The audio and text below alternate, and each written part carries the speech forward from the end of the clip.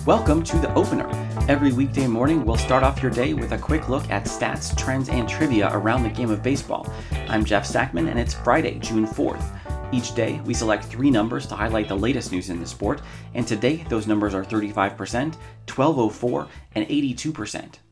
Our first number is 35%, the frequency with which Astros hitters have pulled the ball this season, ranking 24th out of MLB's 30 teams.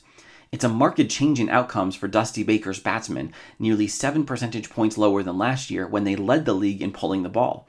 Nearly half of the Houston lineup has registered a dramatic increase in hitting to all fields, with Michael Brantley, Yordan Alvarez, Kyle Tucker, and Carlos Correa all dropping their pull percentages by 10 percentage points or more.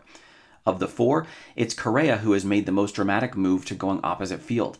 Last year, he pulled the ball 49% of the time, a rate that has fallen all the way to 28% this season. All of the additional balls hit to straightaway center or the opposite field haven't sapped Correa's power. His slugging percentage is 75 points higher compared to last year. Correa has long been noted for his all-field approach at the plate. In 2021, he's redoubling his efforts to keep the entire opposing defense on their toes, and his teammates have joined in the fun. Our second number is 1204, Matt Olson's OPS after going down 0-2 in the count this year. Olson, the Athletics' first baseman and most productive member of their offense, is doing damage where the numbers say it should scarcely be possible. MLB analytics maven Mike Petriello wrote yesterday that hitters are swinging at the first pitch more than ever, in large part to avoid counts like 0-2, where they only see virtually unhittable breaking stuff.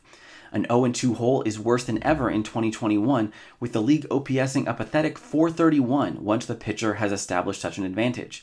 Except Matt Olson didn't get the memo. Unlike many of his power-hitting, fastball-crushing peers, he doesn't have to wait for just the right pitch. He's slugging .598 in plate appearances ended by a slider, even better than his mark against fastballs. Olson's outstanding 2021 mark in extreme pitchers counts is based on limited data and represents a substantial improvement over his career numbers, so he probably won't end the season with an OPS 3 times the league average. But an ability to hit all pitch types reasonably well is the only way to negate the pitcher's advantage, and that's a box that Olson can check. Today's third and final number is 82%, Notre Dame's Pythagorean winning percentage from Sunday to Wednesdays this season, good for 4th best in the nation. On Fridays and Saturdays, when top college teams are sending out their best pitchers, Notre Dame still scored more runs than they allowed, but at a much more modest clip than their 103-44 run differential in Sunday and midweek games. The Fighting Irish host one of Division I's 16 regionals starting today, and while they are the favorite, it figures to be a tough test. Notre Dame is 11th in our ELO ratings, and 2-seed UConn is 14th.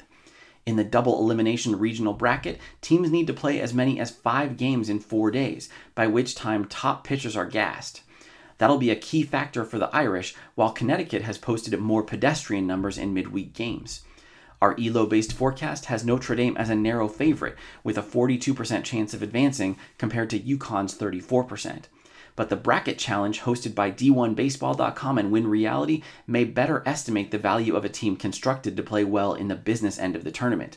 Nearly 2/3 of fans pick the Fighting Irish. That's it for today's episode of The Opener.